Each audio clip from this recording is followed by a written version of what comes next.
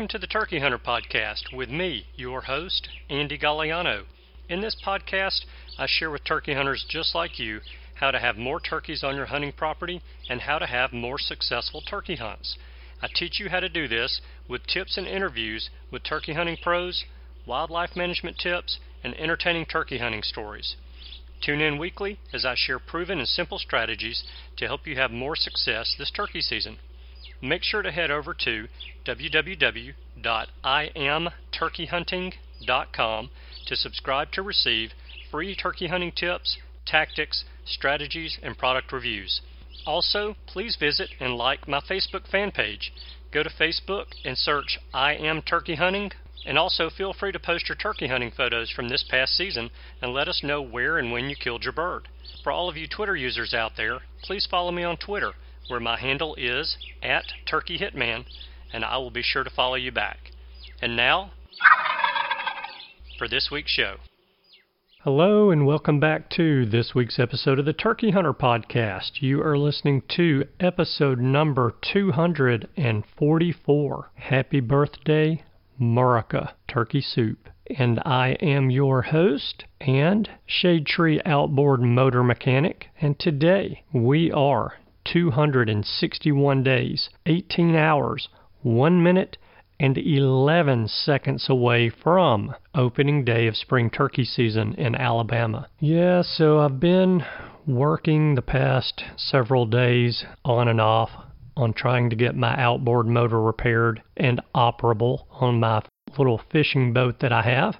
So I've replaced the carburetor, I've replaced the starter, I've replaced the spark plugs, I've replaced the fuel line, I'm replacing the fuel line connectors, and I still cannot get the engine to start. It's turning over now because of the new starter. It's got fuel in the carburetor because of the new fuel line. The old fuel line connectors are leaking, which is not preventing fuel from getting in the carburetor.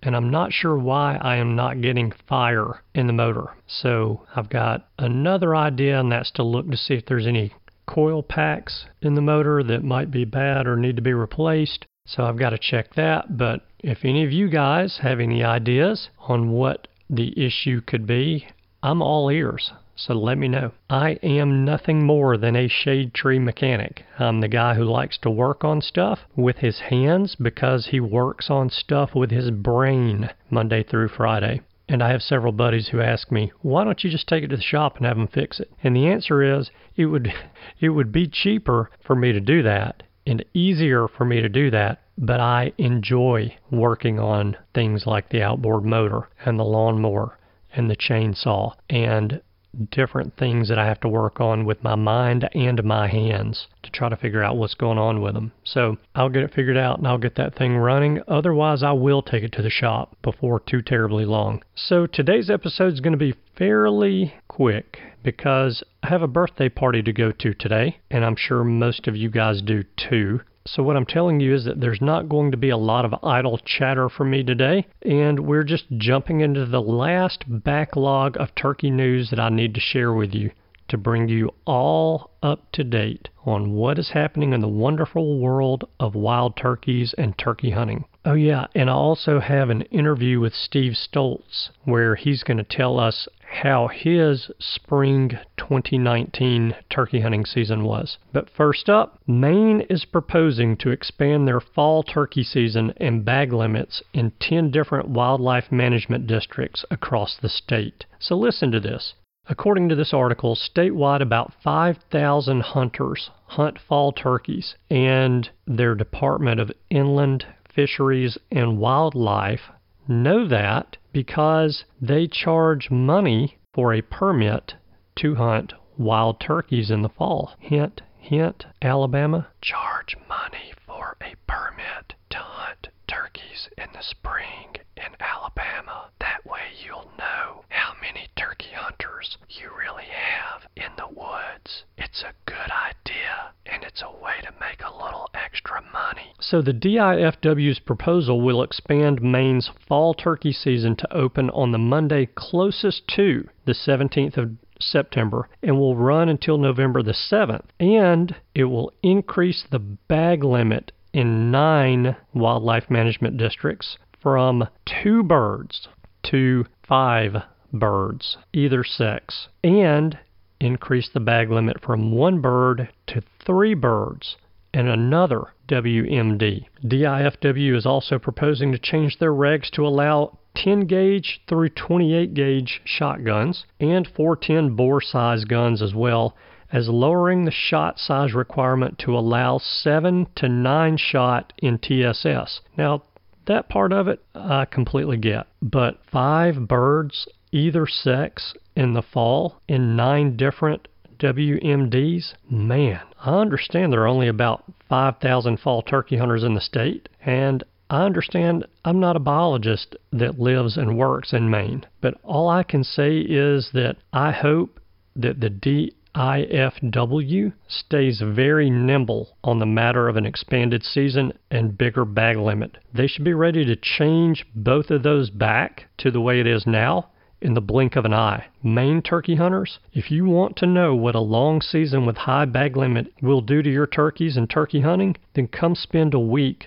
turkey hunting in Alabama this coming spring. I know having 5,000 fall turkey hunters kill 5 turkeys each is probably not going to put a huge dent into the population in Maine, but when that 5,000 fall turkey hunters turns into 10,000 fall turkey hunters who are able to kill 5 birds each, then you've got an issue. So the DIFW really needs to be nimble on that and be willing to change that back in a heartbeat. Okay, next up is Idaho. Any of you guys living and hunting in Idaho should know and act on a rule proposing to allow 8 and 9-year-olds who hold an Idaho hunting passport to participate in some turkey hunts. Now, rules allow 8 and 9-year-olds to purchase hunting passports, which is basically a document that allows people to purchase a discounted hunting license and try hunting before they take a hunter education class. I think that's a really smart thing personally. But passport holders are not permitted to purchase tags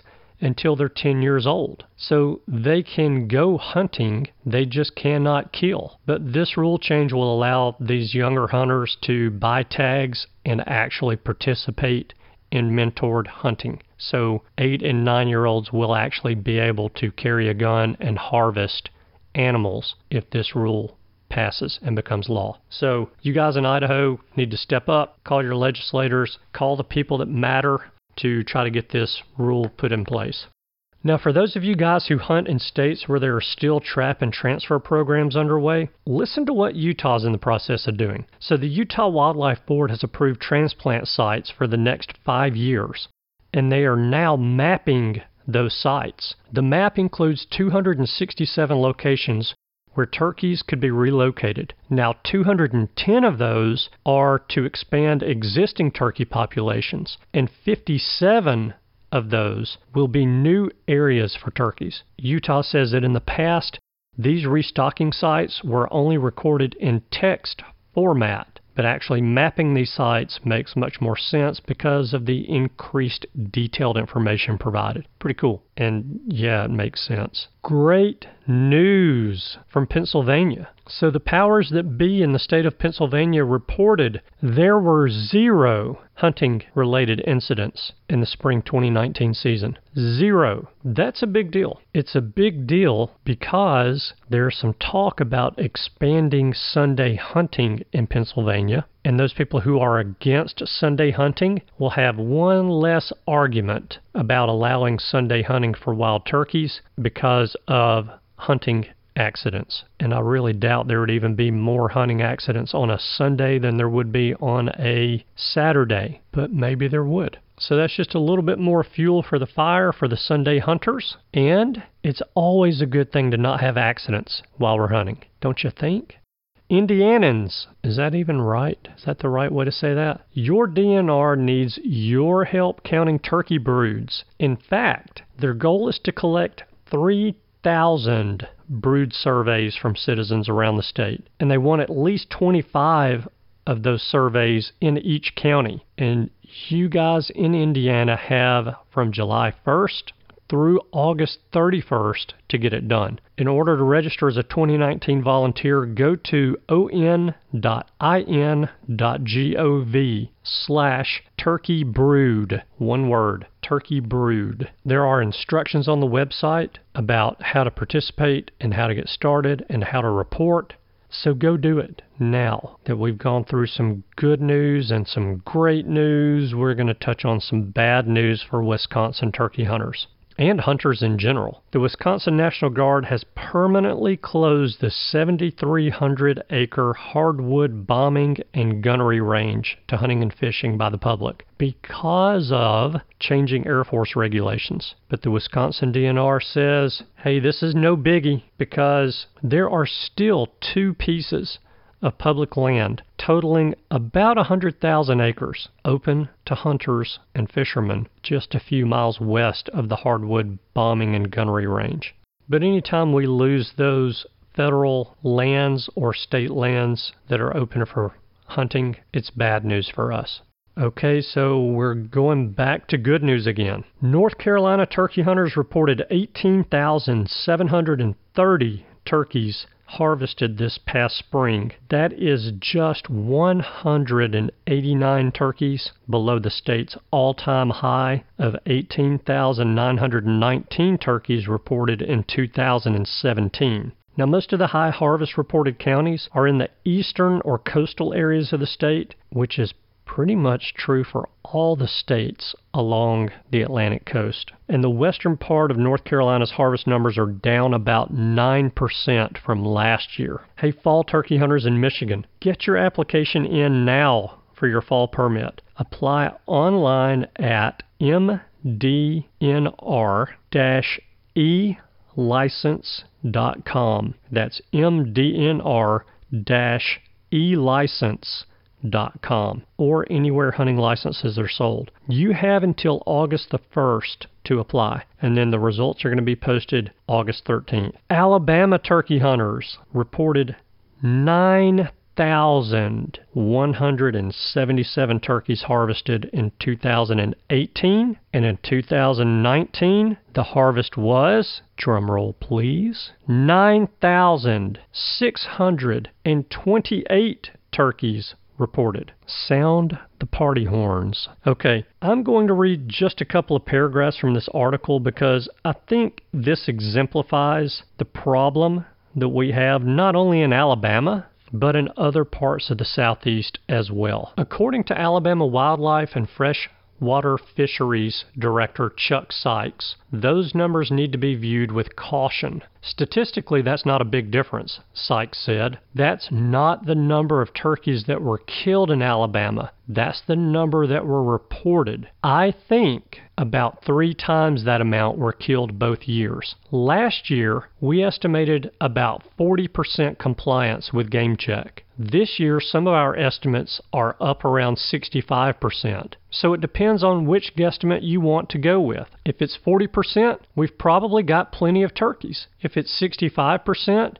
then yes, we have a problem, and we won't know until we get better compliance. For every call I get that says we don't have any turkeys, I get another call that says it's the best season they've ever had. Until we get concrete numbers, we have to do the best we can. Okay, so you guys know this is my home state. You guys now know that Chuck Sykes is the director of the Alabama Wildlife and Freshwater Fisheries in the state of Alabama. You guys know that this is a topic that gets me pretty fired up. But I'm not going to do that today. I'm not going to get fired up. So I just want to read a few words from Chuck Sykes' quotes. I think we estimated about. Some of our estimates are up. So it depends on which guesstimate. We won't know until. There's a lot of uncertainty, isn't it? Hey Chuck, we can fix this uncertainty. Yes, time is going to help fix some of that. But the state of Alabama can do a better job informing turkey hunters that they need to report their harvests. The state of Alabama can do a better job of knowing how many turkey hunters we have. The state of Alabama can do a better job of surveying those turkey hunters once they know who they are, to ask them, how many did you kill? What was your hunting season like? Were you happy with it? And it can all be done very inexpensively. In fact, if the state will sell turkey permits, then the dollars generated by selling turkey permits can go to fund all of the surveys and all of the data gathering that the state needs to do from its hunters. Okay, so now I want to talk about some of the fuzzy math in Commissioner Sykes's comments in this article. So Commissioner Sykes in the article says he thinks that the actual harvest in Alabama is 3 times what was reported. So 3 times what was reported would be about 28,800 turkeys. But yet in the article, he goes on to say that last year the state estimated the harvest reporting participation rate to be around 40%, which would mean about 2.5 times the turkeys that were actually reported would have been harvested. That would be about 24,000 turkeys. That's almost a 5,000 turkey difference. That's a lot of turkeys. But wait, there's more. He said they estimate that this year that the harvest reporting participation could be as high as 65%. So if 65% of successful turkey hunters in Alabama reported their harvest, then that means that 14,800 turkeys were harvested. So where do we stand? Did hunters in Alabama harvest almost 15,000 turkeys this year? Or did they harvest almost 30,000 turkeys this year? That is a huge, huge difference in harvest rates. So do you guys kind of sense my frustration here of what we seem to be dealing with managing what, to me, is a very valuable natural resource in the state of Alabama? All right, I'm off the soapbox. I told you guys I was not going to get fired up about it, and I'm not going to dwindle on it, but I am going to tell you that Mississippi turkey hunters reported a harvest of 12,644 wild turkeys in 2019. It's first year of mandatory harvest reporting, by the way. So in his first year of reporting, Mississippi hunters reported harvest numbers 30% higher than Alabama hunters reported in its third year of reporting. Why is that? I have a bunch of questions to ask about this disparity in reporting numbers in states with similar size, similar hunter and population demographics, turkey population estimates, etc., etc. But I'm not going to start because it gets me fired up, and ain't nobody got time for that today. So let's move on, because I want to share a call with you guys that I did with Steve Stoltz. I called Steve to check on him and his hunting season after it ended, and, well, there's no reason for me to talk about it anymore. Let's roll the clip. Hey everybody, I'm glad to tell you I have on the line with me today Steve Stoltz, and I'm calling and aggravating Steve this morning because I want to hear about his turkey season and hear how things went. And so, Steve, you were on the show really, I think it was the week before turkey season started in Alabama and Mississippi, and you were headed to Mississippi, if I'm not mistaken, right about the time that we were talking, or that we talked. And so, first of all, how are you today? Oh, good. Just tired. I worked at the fire station yesterday. Of course, I'm still a firefighter full time, and just had one of those nights where people needed 911. So, oh goodness. At any rate, but that's duty calls, and when people are in need, we go. So absolutely, yeah. But yeah, so we talked. Then that would have been back in March when we last talked, probably mid-March, I'm guessing. Yeah, it was. So how did your trip go to Mississippi? And then I want to hear about the rest of your season as well.